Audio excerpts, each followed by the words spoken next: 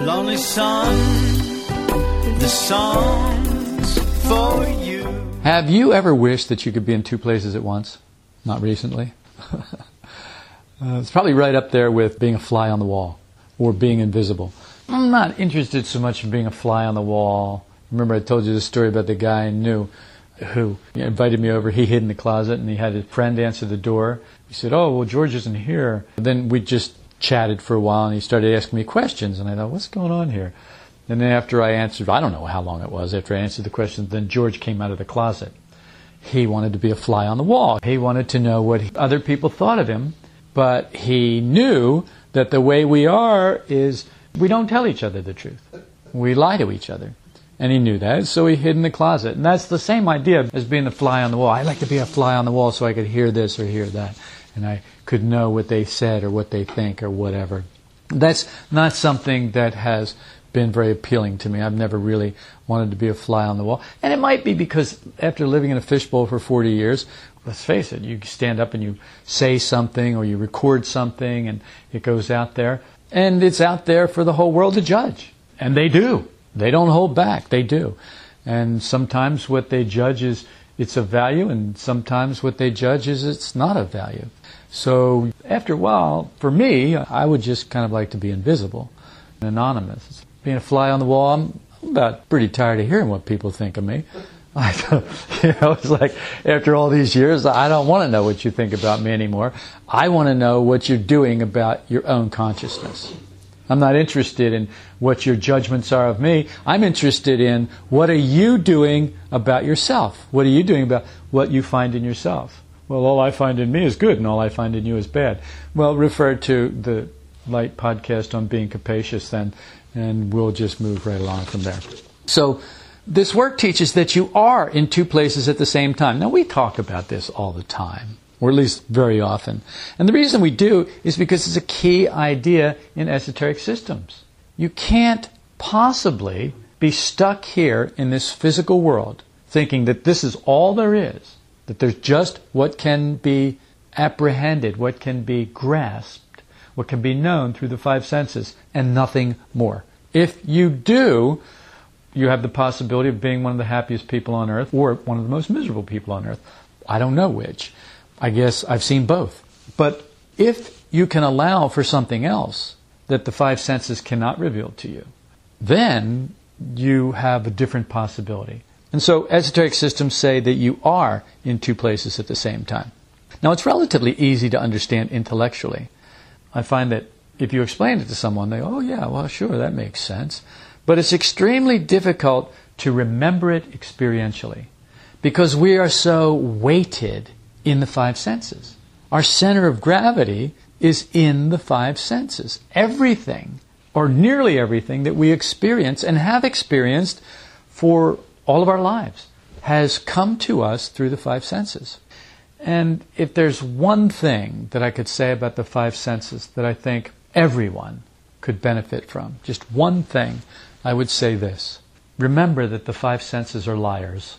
If you can remember that, if you can remember, like my mother used to say, believe none of what you hear and only half of what you see. Which means the five senses are liars. We are so heavily weighted in them, and we have built neuronic pathways in our brain so that what comes in through the five senses never has a chance of falling on a different place in us and giving us different meaning. It gives us the same meaning every time, over and over and over again. And that meaning generally is a meaning that we acquired from people around us in life.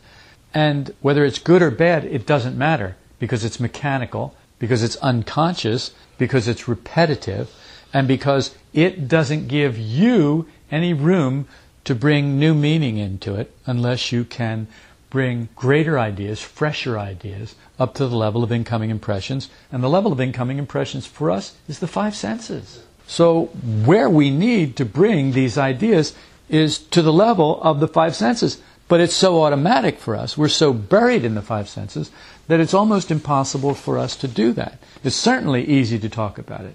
But the experience, remembering it when you need to remember it, that's an entirely different matter. What stands in our way of realizing this truth is none other than this pesky gang of five, the five senses. They're so overpowering because of our belief in and reliance upon them. It's as if they have superglued us to the external world, where we locate ourselves out there, automatically. It's no question about it. If somebody calls you on a mobile phone and they say, "Where are you?" What do you tell them? You tell them where you are in the physical world. You tell them what the five senses tell you to tell them. I called Jess. "Oh, I'm at home." I called Jess earlier. He said, "Well, I'm at the office." So if I wanted to know anything else about Jess, I couldn't ask him where he is. Where are you? I had to say, "Well, where are you internally, Jess? What's your inner state? What's your state of mind like right now? How you doing?" See, and then you realize, oh wait, that's right. I am in two places at once. I'm here at my office, or I'm here at my home, or I'm here in this chair, but also I'm in this other place too.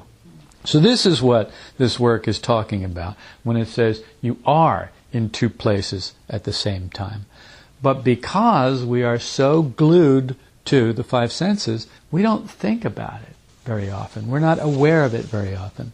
And this is all about becoming more aware, expanding your consciousness, expanding your awareness, getting to know yourself, which can't be done unless you start to see things that you don't normally see, unless you start to have a different perspective, unless you start to think in a new way, which is what these ideas are about, to give you the opportunity to begin to think in a new way so that you can get new meaning. And new meaning means so that things can change in your consciousness, so that your being can change. So, like I said, somebody calls you on the phone, they ask mobile phone, they ask you where you are. Without thinking, you're going to give them your physical location in the world of the five senses, betraying our conviction that we are a body, our reliance upon the five senses, and it tells us, look, you're a body. You are a physical being located in a physical space. You're living in a physical world governed by physical laws. Esoteric teachings come along and they say, well, that's not really true. That's really just kind of the shadow of it. You're living on the circumference of yourself. But inside, you're very different. You move away from the circumference of you and toward the center of you. Now, that's one way of looking at it. Another way of looking at it is this is the lowest part of you. The most external part of you, the heaviest part of you, the thickest part of you is also the lowest part of you. And that as you go up in consciousness, things get finer and finer and finer. Thoughts and feelings are finer than your sensations. What would it be like to try to tell somebody where you were internally? Well, we know how difficult this is. And look at how bad we are at communicating our feelings to one another. It's almost impossible. What's like this? What's like that? And when we are talking to a group of people, you'll find one person who seems to get it. And it's because they are having a similar experience, or they have recently had a similar experience, or been in a similar state. And so you look to them and go, oh, finally, somebody gets it. It's very difficult to tell someone where you are internally. It's not as easy, and there's no way that you can count it automatic. It's not like looking around and saying, well, I'm in the office, or well, I'm at my house. Well, I'm in the back bedroom. You know, it's not like that at all. And if you told someone, if somebody said, well, where are you? And you told them where you were internally, they'd probably think you lost your marbles. Speaking of your marbles, where are they? That's it. If you're looking for them through the five senses, you've misunderstood the meaning of the question. What I was thinking about when I made that note was Peter Pan. Do you remember they had their happy thought, and that's how they could fly? But one of them, and I can't remember which one, had lost his marbles. And so when he finally found his marbles, he had his happy thought and he could fly again. You remember the story? Okay. The marbles on the outside were just a key, a clue to his happy thought or his internal state. This is the segue. This is how we make it from the external to the internal. This is how we can work on this. And so that's why I bring it up. We're vaguely aware of what I'm calling our I states. But like the ocean floor, they're vast and unexplored. The five senses can't get to those depths. I watched a program on National Geographic. It was called Draining the Oceans. And they had simulated through computer graphics, through sonar, they're mapping the ocean floor. Now, not a lot of it, obviously, because, 2/3 of the Earth is covered by water. A little over 2/3 of the Earth is covered by water. So we really don't know what's down there, or we know very little about what's down there. And when you think about it, the depths of the ocean, we're talking about the deepest part being like 7 miles deep. Now think about this just for a moment, just to give you some kind of an idea. A lot of you have been to the Grand Canyon. Rex and I stood on the rim of the Grand Canyon and looked down, and you see little specks down there. Mm-hmm. And that's people walking around or on mules, and it's unbelievable. Well, that's a mile deep. Now imagine 7 times that. That's how deep the deepest part of the ocean is that we know about so far. Off the coast of California, off the coast of Monterey, in Monterey Bay, there is a canyon, and it is almost exactly identical to the Grand Canyon, except that it was not cut out over millions of years by the Colorado River. They don't really know how it got there. They just know that there's a canyon that is a mile deep. They slowly drain the ocean so that you can see these canyons, so that you can see what's happening at these different depths. And I thought, this is exactly like us. Our unconscious is well over 2/3 of our awareness. Well over 2/3. I mean, we are more than 2/3 covered in darkness, basically, that we just do not know. And the thing is that we don't believe that. We're sure that we're conscious all the time. We're certain that we know everything about ourselves. And maybe there's a couple of little things that we miss once in a while, but we know that if we thought about it for 30 seconds, we'd have it all figured out. It's true. It's exactly the way we think. Like I said, the 5 senses can't get to those depths. It's not possible to properly understand these esoteric teachings until you begin to understand and navigate these 2 worlds. Well, we're pretty good at navigating this physical world. You've got a driver's license, you'll get out there in your car and you'll drive home, and mostly you won't even know how you got there. It'll be on automatic pilot. You'll just end up there and you won't think anything of it. I remember one time asking somebody, it was years ago when they had a Costco down in San Diego, but they didn't have anything up here in North County. Or it wasn't Costco, it was Price Club back then. And I said, well, where is it? She said, well, gee, I don't know. It's down there somewhere off the 5. I just drive down there like a rat. I just follow it, go down like a rat. I just end up there. I don't know how to tell anybody to get there. Now that's in the physical world. Imagine what it would be like to try and tell somebody how to get to an internal state that you're experiencing. Imagine trying to tell somebody else how they could get into the same kind of state. Well, I have imagined it because that's my job. My job is to try and map and navigate these internal states, not just for myself, but then to make those maps available to other people so that they can, if they wish to, map their own internal states and navigate them. Because there are features that are the same in every single one of us. We all are unique, yes, but there are features that are the same. We're familiar enough with the outer world rendered to us through the 5 senses so that we can go thousands of miles. You can drive across country, and it's not a big problem. It's pretty easy, and you don't have to think a lot about it. Pretty much you just follow the map. You just follow the signs. You've got all these signs, interstate this, interstate that, go this way, go that way, north, south, east, west. And you just match it up, what you're seeing, with what's on the map, and mostly you get there. Well, you might get lost a couple of times, but then you just ask for directions, and somehow you get back on track. Internally, it's not the same way at all. The inner psychological world of our I states can't be perceived or understood through the 5 senses. To navigate our I states, we have to develop an entirely new set of senses through informed, properly directed efforts. What? You mean you just can't go out there and flail and find it? Well, I guess you could, but it would be a lot like being dropped into the middle of a forest that you've never been in, a thick forest, or a jungle. Remember when you were in the jungle in Guatemala, Rex?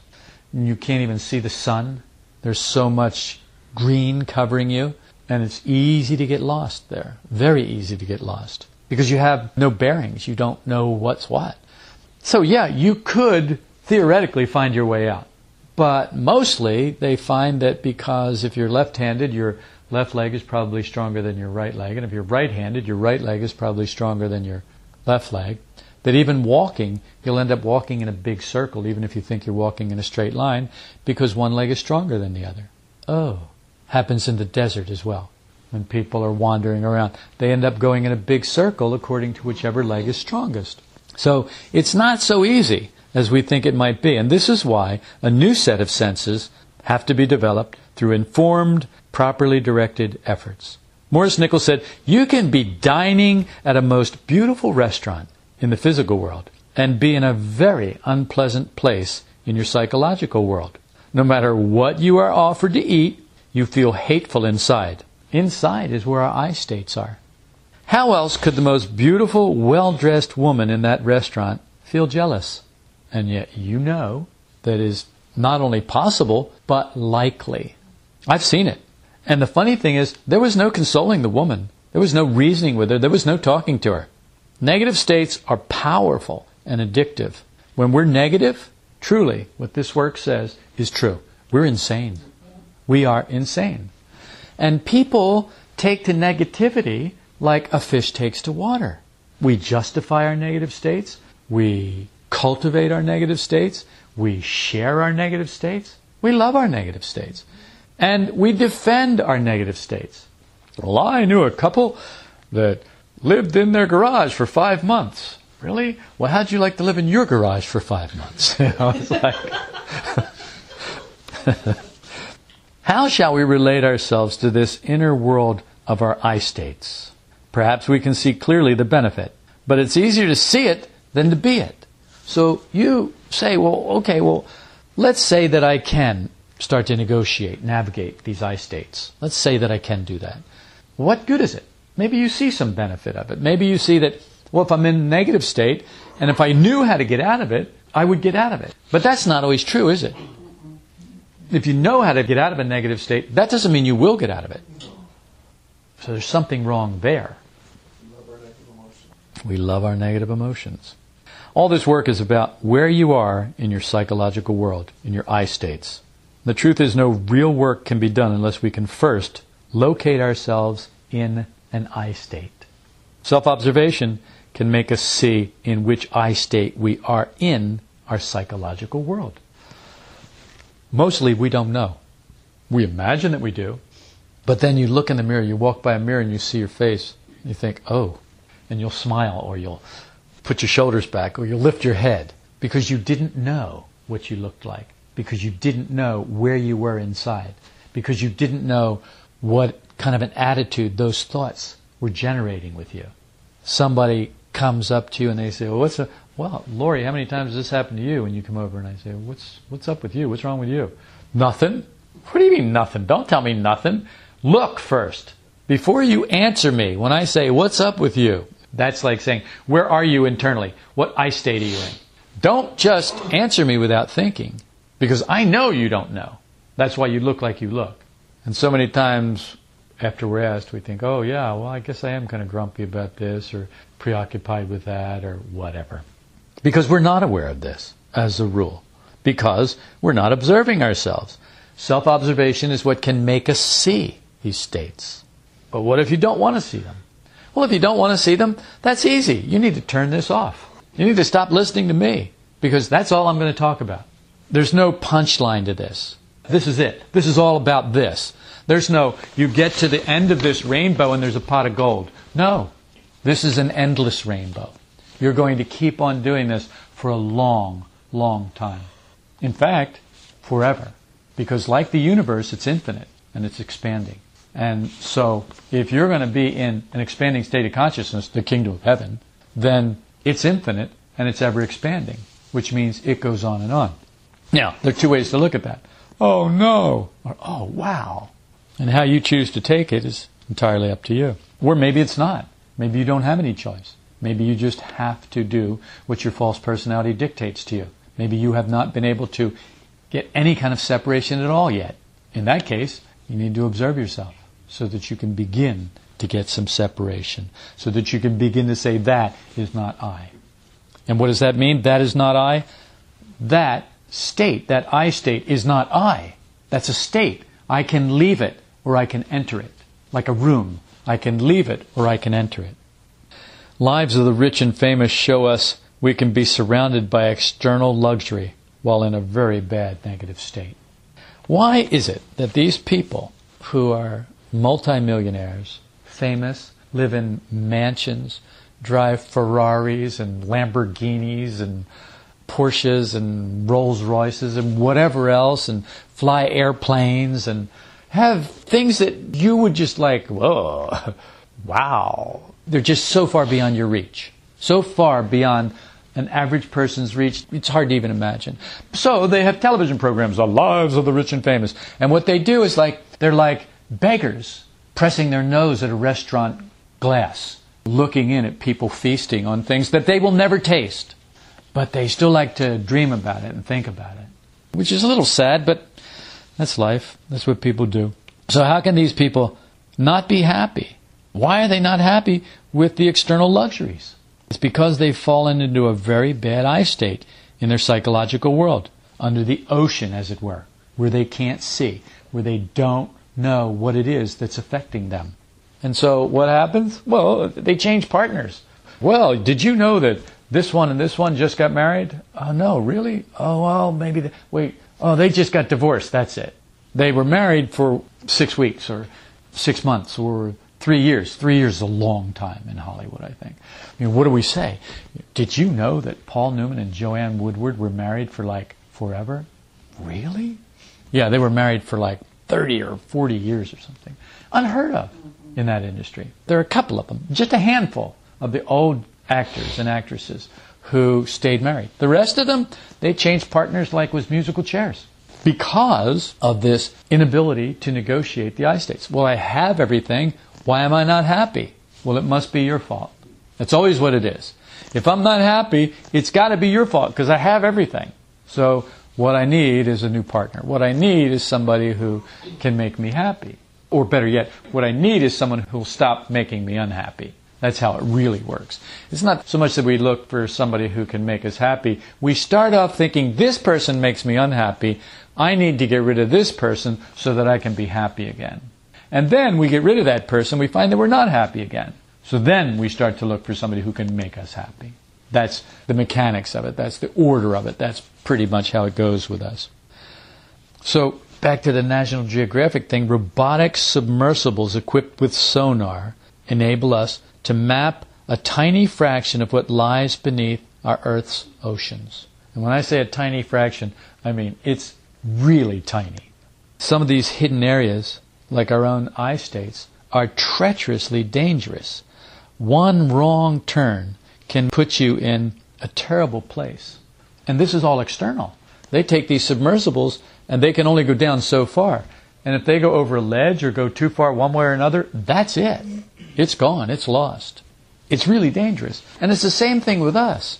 Externally, you know if you're driving your car someplace, let's say we're on that trip across the country and you're following the map, but the map's out of date or there's a detour and it's at night, and you can end up, I don't know if it's ever happened to you, but I've ended up in some neighborhoods where I thought, oh man, how do I get out of here?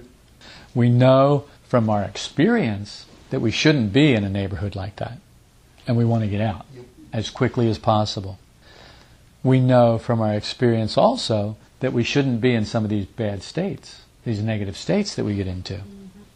We've unwittingly navigated into it, but too often we get stuck in a bad state for a long time.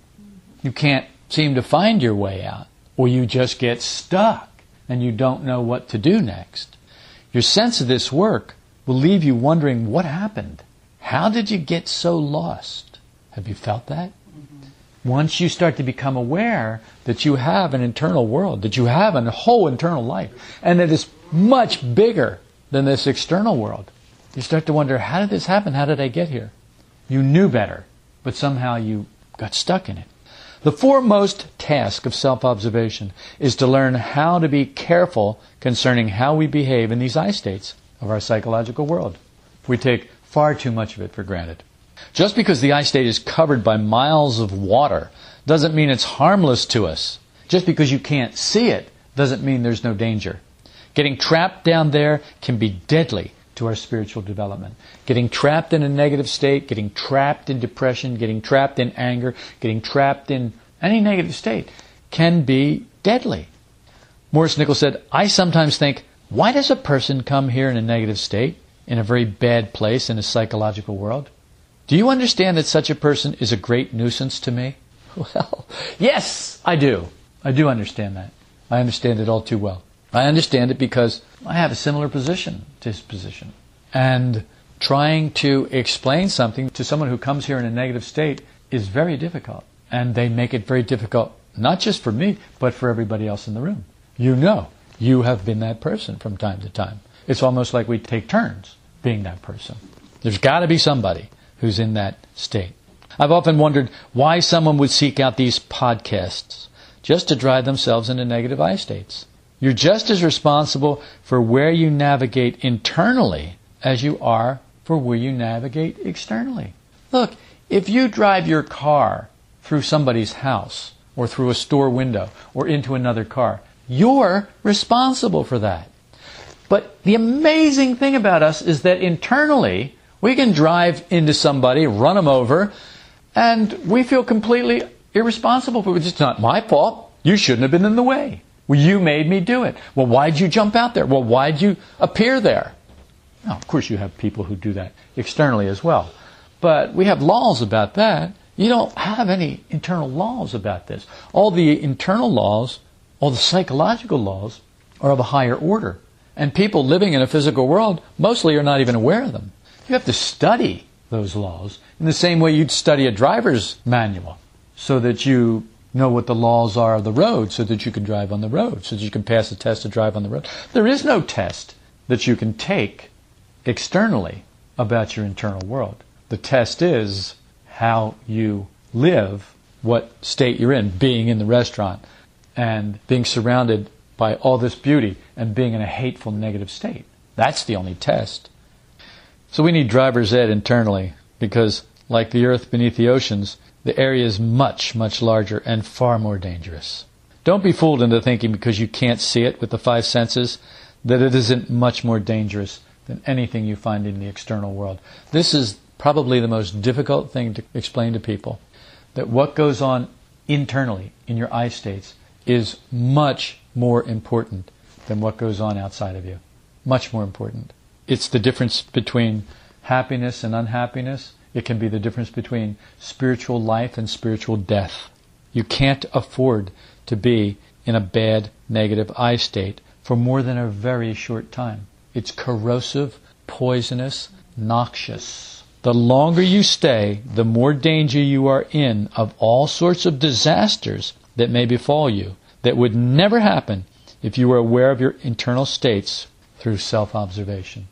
Negative states always lead down to violence. You've heard this so many times, it should be a mantra for you now. Negative states always lead down to violence. They always lead to internal unhappiness, and no amount of external luxury will cure it. And the lives of the rich and famous is proof of that. No amount. You can go do retail therapy all day long. Sooner or later, that state is going to bleed through all your retail therapy, and you're going to be just as miserable as you were before you spent the money. No one who is negative can have any real feeling of happiness except from the love of being negative, which means to be in the worst internal state possible in your psychological world. There's nothing worse than loving being negative and loving it, because then you have to have more. Nope. It's not enough. You can't have enough negative. You've got to go dig up some more. And then it's like an addiction. Well, that much negativity used to get you high, but now you need just a little bit more to get you just as high. And then you need more to get you just as high. And then you need more, and it's exponential. You need more and more and more just to maintain your love of negative states. Being negative becomes an addiction. More and more negativity is needed to feed the love of being negative. And so like a junkie, you start to do anything to get your fix, sinking deeper and deeper, further and further from the light, just like in the ocean. When those submersibles go down, they don't go down very far, and then there is no light. The light of the sun only reaches so far down, and it's not very far. You go 30, 40, 50 feet down, it gets dark. You're 100 feet down, it's black. Unless you have light, there is nothing there. No light from the sun penetrates that far down. Down there, the fish don't have eyes. They don't need them. It's a whole different world. And so being negative is like that. There's a point of no return. It's written in Matthew chapter 23, verse 15, "Woe to you, scribes and Pharisees, hypocrites, because you travel around on sea and land to make one proselyte. And when he becomes one, you make him twice as much a son of hell as yourselves." It's no use pointing the finger at someone else. Proper self-observation begins and ends with our internal states of our own psychological world. No matter what else we're doing, this is the most important work there is.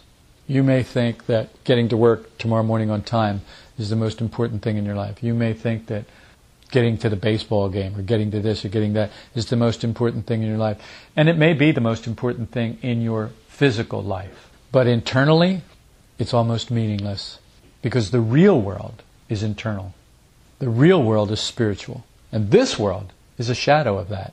If you order the real world and you get things ordered and right there, they will manifest in this outer world. Maybe not exactly as you think they should, but sooner or later they will manifest. If someone's sitting in that fancy restaurant and they can have anything they want, and they're still miserable and hateful inside, the only way for any of that to change is if it changes inside.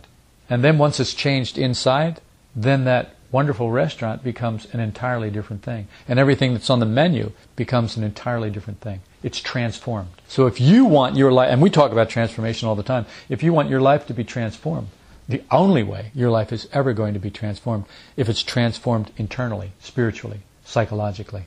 This work is all about that. And that's why they say, you are in two places at once. Now find out which is the most important and work there. Because what you do there is thousands of times more important than anything that you do out here. You light up an instant matter.